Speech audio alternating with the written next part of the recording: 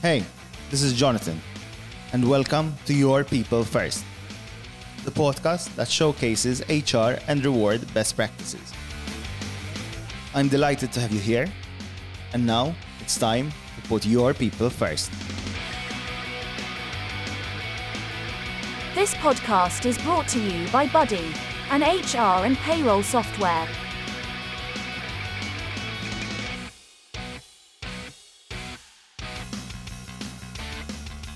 Hi, this is Jonathan, and I welcome you to the first show of Your People First, a podcast that will be talking about HR and payroll matters. Today, we have our first guest, Joseph K Muscat, who is an inclusion and diversity consultant for neurodiverse talent in the workplace and entrepreneurs. So, Joseph, first of all, welcome to our show. Well, thank you for having me. So, Joseph, I know the introduction was a bit of a mouthful. Can you explain maybe a little bit what you do? Sure. Well, let's explain what neurodiversity is to begin with. So, neurodiversity was originally defined by Jody Singer around 1997. And she was trying to, frankly, understand her family history with neurodiversity. Because you see, her mother, herself, and her daughter are all autistic. And the definition on its own is defined as changing how society perceives neurodiverse people. And it's recognizing that we all have different ways of thinking, different mindsets. Now, since then, neurodiversity has expanded as an umbrella to include other terms. So when we talk about neurodiversity now, we talk about dyslexia, ADHD, dyscalculia, dyspraxia, autism, and there's another one, but I'm losing my train of thought here. And that's fine. But we're talking about those group of people. And we're also particularly talking about, in regards, they're generally classified in the gray because you will have high functioning individuals or even, mid-range to low-range individuals who have college, university degrees. So you're going to have your Einsteins, you're going to have your data entry, you're going to have your people working in the car wash. But the most important thing is recognizing that we do not allow human potential to be wasted. And for that to happen, we have to create proper systems in place where they can excel. So when we take a look in the workplace, for example, is the workplace properly designed for neurodiverse individuals where they can succeed? Are proper accommodations being provided for them? When we take a look at entrepreneurship, well, this in regards to that, frankly, 1/3 of entrepreneurs are neurodiverse. And probably on that aspect. So we're saying that businesses and employers aren't necessarily aware of how they potentially handle this. But and obviously there's a big spectrum of businesses out there. There are the Microsofts and the big guys. There's the micro businesses like ourselves. So if I had to see, because I might not even be conscious of having neurodiverse people on my team. So what would be the first thing, if I'm listening to this, that I should be looking at to potentially identify and see if I need any accommodations after all? Well, we have to be careful with identification, okay? Because first off, an employer or manager is not qualified to identify people. Now, this all comes back to how do we... First off, you already most likely are employing someone who's neurodiverse. Yep, in fact, we are.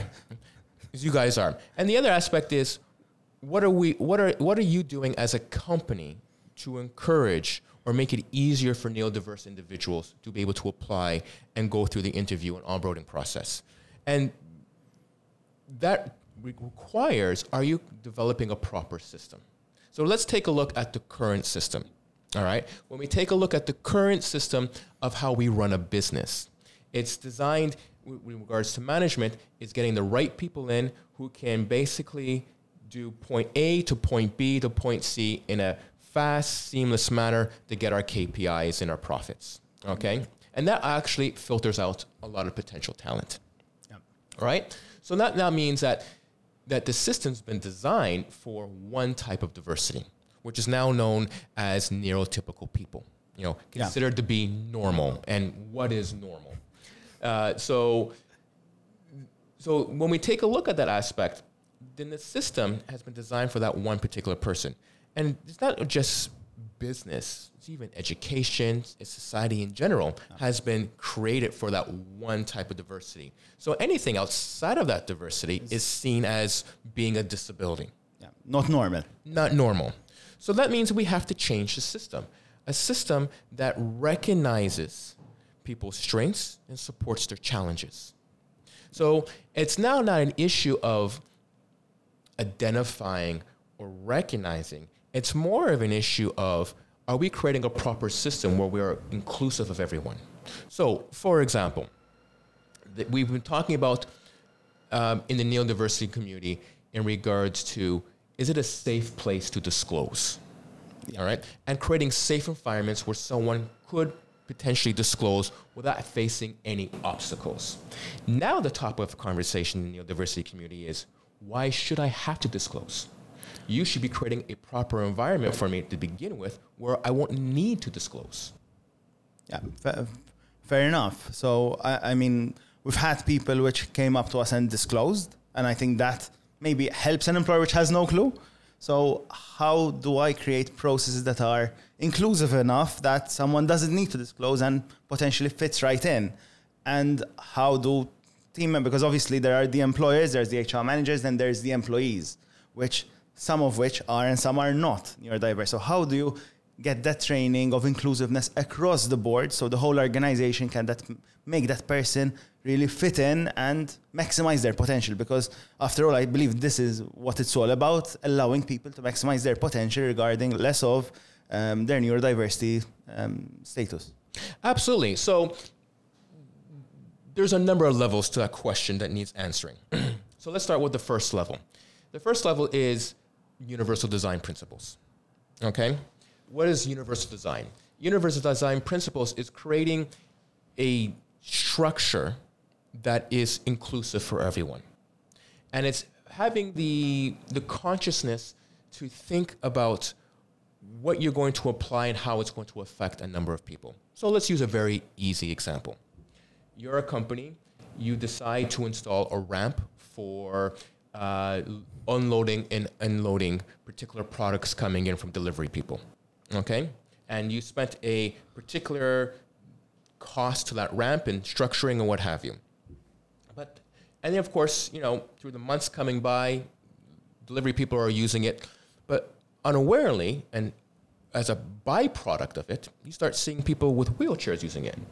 You see people, parents pushing their children in push strollers up the ramps. You see elderly people who have their push strollers and find it difficult to walk up the stairs because of their knees. So they're using this ramp. It's originally designed for unloading and offloading for delivery, but now all these other people are using it. All right. So by creating this design process, you end up taking care of particular situations that you weren't expecting.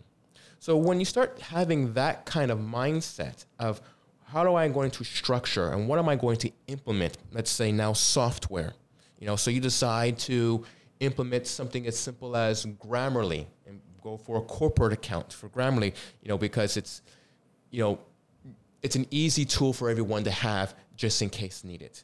Yep.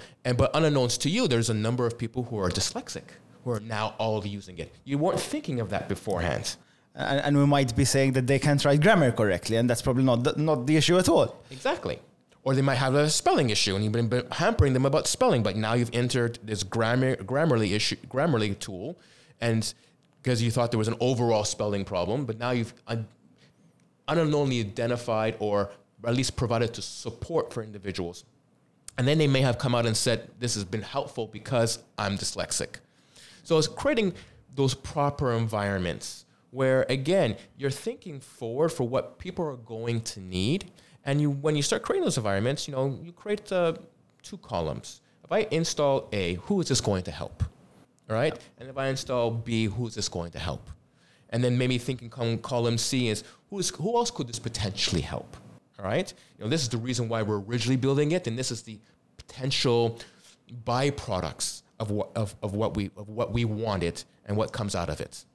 No, totally. And I think that makes a lot of sense. I mean, I had never thought that having our team use something like Grammarly could actually have that kind of impact. And I'm pretty sure that a lot of people who will be listening to this will not think that something that small could probably make that big of an impact. So as a company, it doesn't mean that we have to do big, major structural changes. It's just small tweaks that identify the different groups that we have in our organization, correct? Absolutely. I mean, you've now gone to a little bit of a different area, and so we'll go back. We'll go to that, and then we'll continue on with the rest of your question, your first question, or whatever question that was. So there's a common myth that it's too expensive to provide accommodations. Yeah. Okay. Well, there's a couple of things. First off, studies have shown that in reality, to provide accommodations, it is anywhere from less than 1,000 to less than 500 euros. Which is nothing. Which is nothing. Even for a small business. Even for a small business. So it's a drop in the bucket. So let's go back to the Grammarly example, for example. So Grammarly, a corporate package costs, I don't know, let's say 30 euros a month. So you're spending about 160, 80 euros a year, okay? And you originally bought it for, let's say me, okay? Yep. But unbeknownst to you, 30 other people are using it, right? So again, you originally bought it for one particular person or reason, and you find out other people are using it. And then you might find out that the other 30 people, that 20 of them are neurodiverse. And even if not, the value that we've got out of it far exceeded what we've paid for it. Exactly. So that comes to second. There was a study done recently where a third party decided to try to, what's the word I'm looking for, pop the bubble on the myth in regards to the cost of providing accommodations.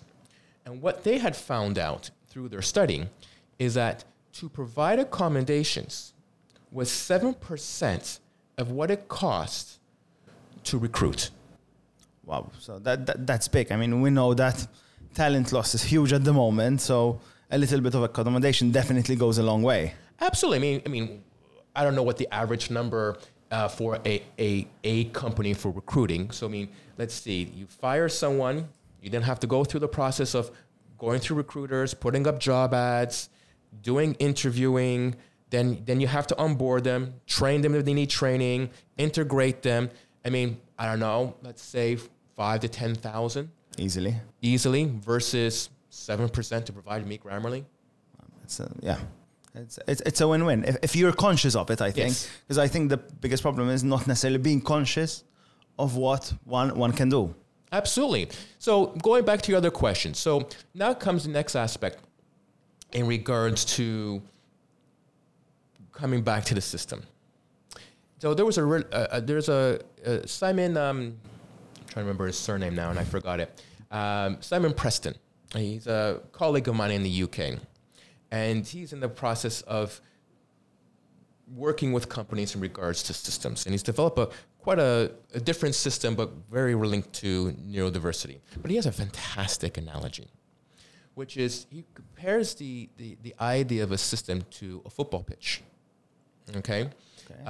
So the football pitch is where you have players going up and down the field. The defense knows where they go, the midfielders know where they go, the strikers know where they go, and they all come back. When someone falls behind, someone comes in to fill in to support them. Exactly. When someone's going in for a strike, someone comes in to fill in to support them. So it's all about seeing this flow of players going up and down the field where they're supporting one another in every direction to overall working as a team to get the overall objective. So when you're changing the system, that is what you're looking to do. How can we support individuals? Where can we highlight where they're strong and push them in that aspect and scale that? What can we do to make a system where it flows in our company, where there is all this inclusion? So that comes into the aspect in regards to management. And that requires now training management, changing how human resources do that. And before even that can happen, it requires someone from the top who's willing to have the mindset and take the leadership role to move in that direction. Because without leadership support, it all breaks down. It all breaks down, unfortunately. And the leadership needs to pass on that message and to direct everyone below them to move in that direction.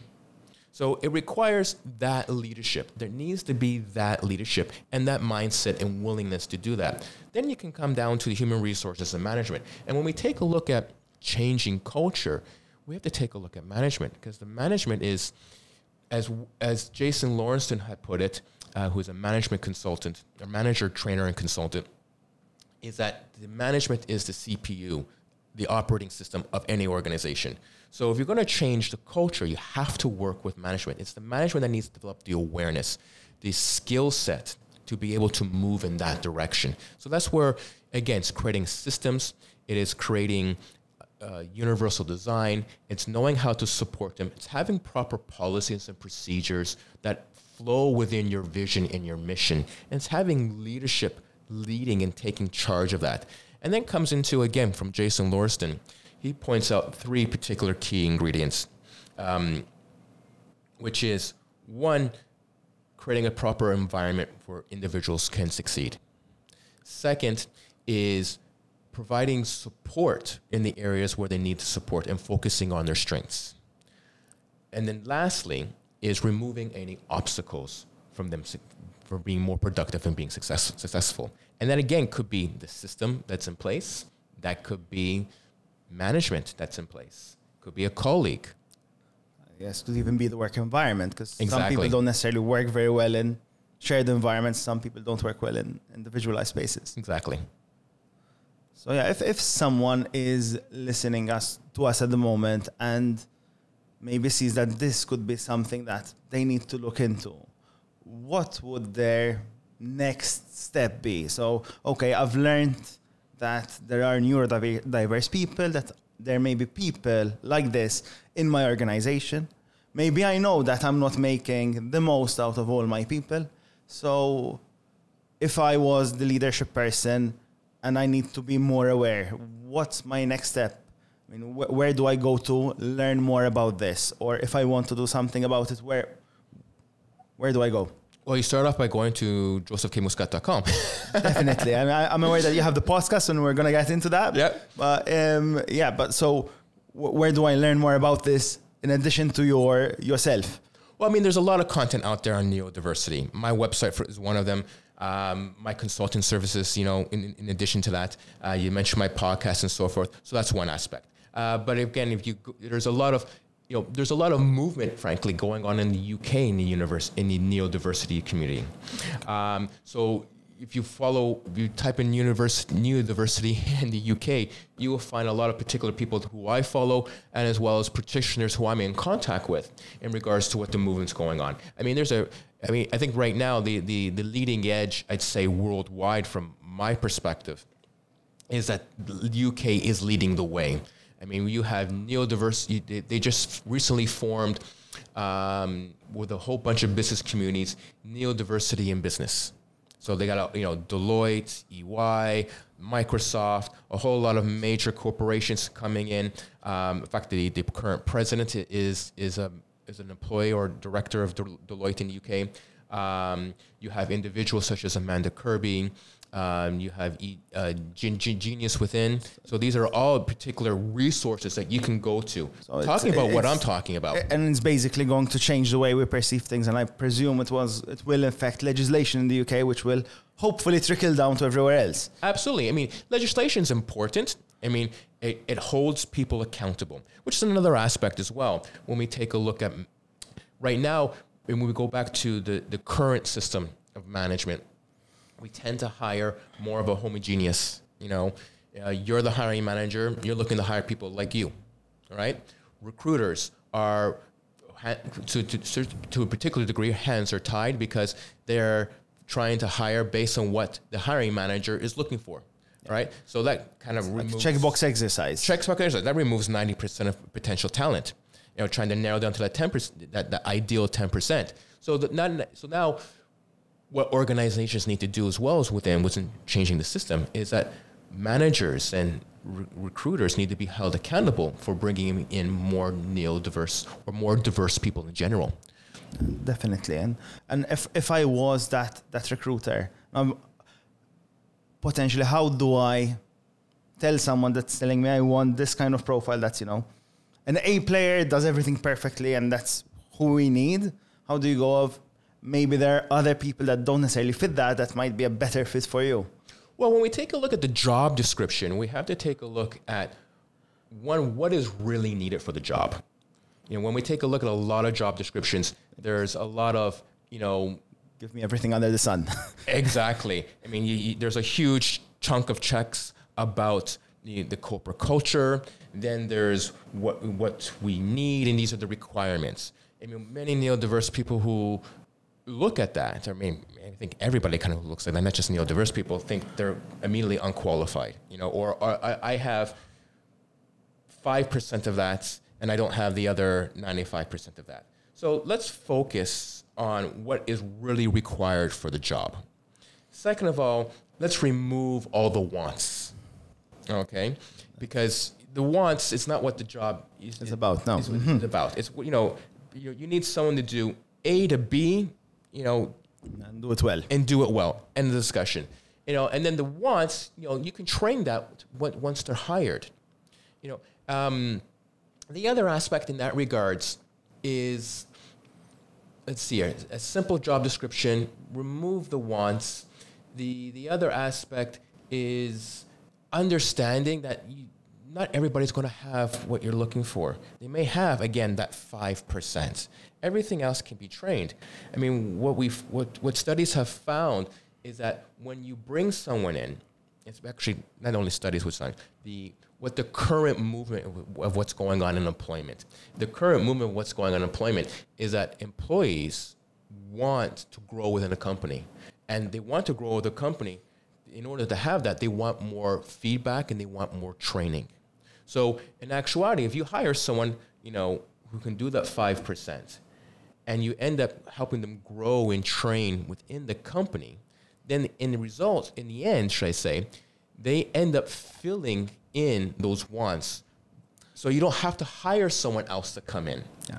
Maybe not from day zero, but if you have the right plan and the right support, which is what we're talking about, we'll be able to move a person from maybe level 1 to level 2 to level 3. Exactly. I mean, it is the other thing too. I mean, when we talk about training, let's use an example of someone who I'm coaching, where they're going through a situation where they're very good at a particular aspect of their job, but they're having difficulties in regards to the software, and they're very self-conscious about it. Now, but they're very good at what they do. Now, of course, the belief is they just need more training, and more training in the area where they're weak in. And it's like, oh, well, then it comes the aspect of the myth that I call 0 to hero. Okay, there's the aspect that as soon as they've been given training, that they're going to go from 0 to hero, problem solved. If it were that easy. If it were that easy, but that's the myth. And now, the argument that I would propose to you is that people work in percentages. So the reality is, first off, why are you putting them in a program where they're weak in? You know where they're strong in, so why don't you focus on where they're strong? And then get someone else to fill in the area or assist where they're having difficulties in. So this is where you focus on strengths and you support challenges. The other aspect in that regards is again, the reality is it's never going to be 0 to hero. The reality is it's going to be maybe 5%, 10% improvement, maybe 20%, maybe 0 improvement. The second aspect to that as well is the time. They've taken a 3-month course. They've been slowly implementing it, but, they may have had a 10% improvement, but to get that 10% may have taken 4 months, may have taken 5 months. So you have to be patient. So that comes down to, in regards to my the 6 principles that I have in regards to inclusion, which is being people-centric, focus on strengths, support their challenges, being flexible, being reflective. In other words, understand, how they want to be treated. Because in other words, how would you want to be treated? And then lastly, being patient. I think patience is definitely a virtue when it comes to managing people, regardless if they're neurodiverse or not. Otherwise, yes, we'll all be throwing people out and in and chopping and changing all the time. So this is obviously a very interesting topic, and I'm sure that we can keep going on forever talking about this. So we earlier mentioned that you have the website and your consulting services. So I want to pivot back to that. So if I was someone that was interested, maybe I've done a little bit of research and it's time I implement something. How do they reach out to you, or how can you help them? Well, once again, you come to my website, josephkmuscat.com. There's a lot of information on my website in regards to what I do and how I can help you. There's also my blog. There's also a link to my podcast, which is Take a Leap and Transform, a Neurodiversity Journey, which is providing solutions for businesses and how to recognize and how to incorporate solutions for neurodiversity. I speak to a lot of high professional talents, CEOs, consultants, directors of companies, of what they have done and how they prescribe it, how to do it for other businesses. In regards to, in addition to that, I provide a free policy template that companies can request from me. And then from there, a policy template, I can help them shape it. But of course, a policy needs muscle. That's where a procedural manual comes into play. So I can help integrate that procedure manual and that policy into a company, and then from there provide training. So one of the trainings that I provide is regards to management training. Because obviously management training, it all starts with management, we said. Yes. So definitely that would be critically important. So hopefully for all of those listening or watching us, really, we'll have all the links in the footnotes of this video. So you'll be able to, hopefully we'll link to the policies on your website. So that will make things easier for our guests. It's been a pleasure to have you over. Just before we close off, I want to run through a couple of questions. So if someone wants to read a bit more, is there any specific book or author that you'd recommend people follow? Absolutely. Amanda Kirby. So Amanda Kirby. Next up, so we were going to mention tools, but you've obviously covered that already. So favorite tool that would help someone in it depends. It depends on that one's a little bit tough one, because it all depends on what that person needs. So the tools can vary. So earlier we mentioned Grammarly. It's a very simple, easy tool.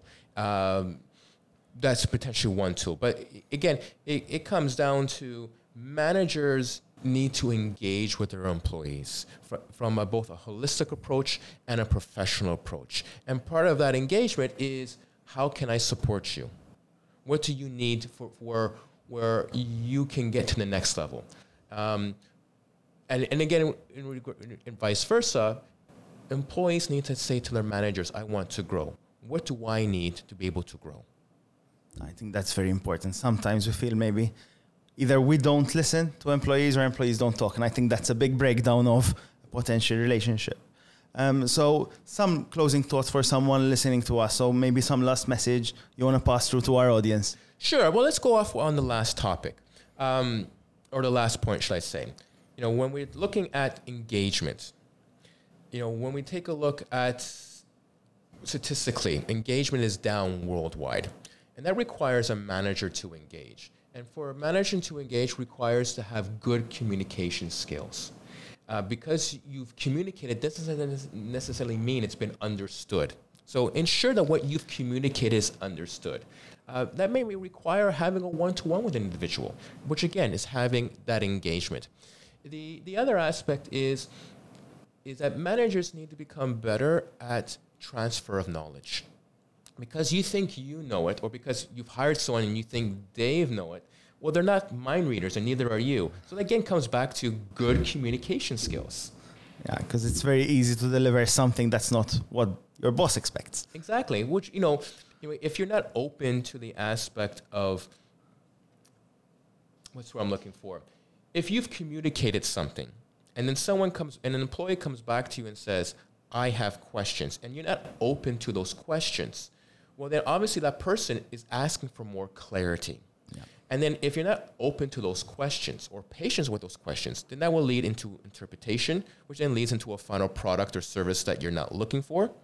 And then in the end, they may not, in the next project, will not come back to you and ask questions because you've been so resistant. Sometimes when people are asking questions, they're looking for clarity, and it's not a challenge to a management's authority.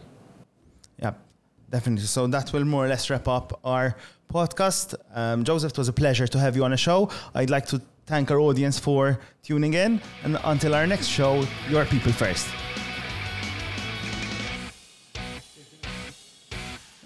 I hope you've enjoyed today's episode. If you're looking to put your people first through HR and payroll software, visit www.buddy.hr to learn more.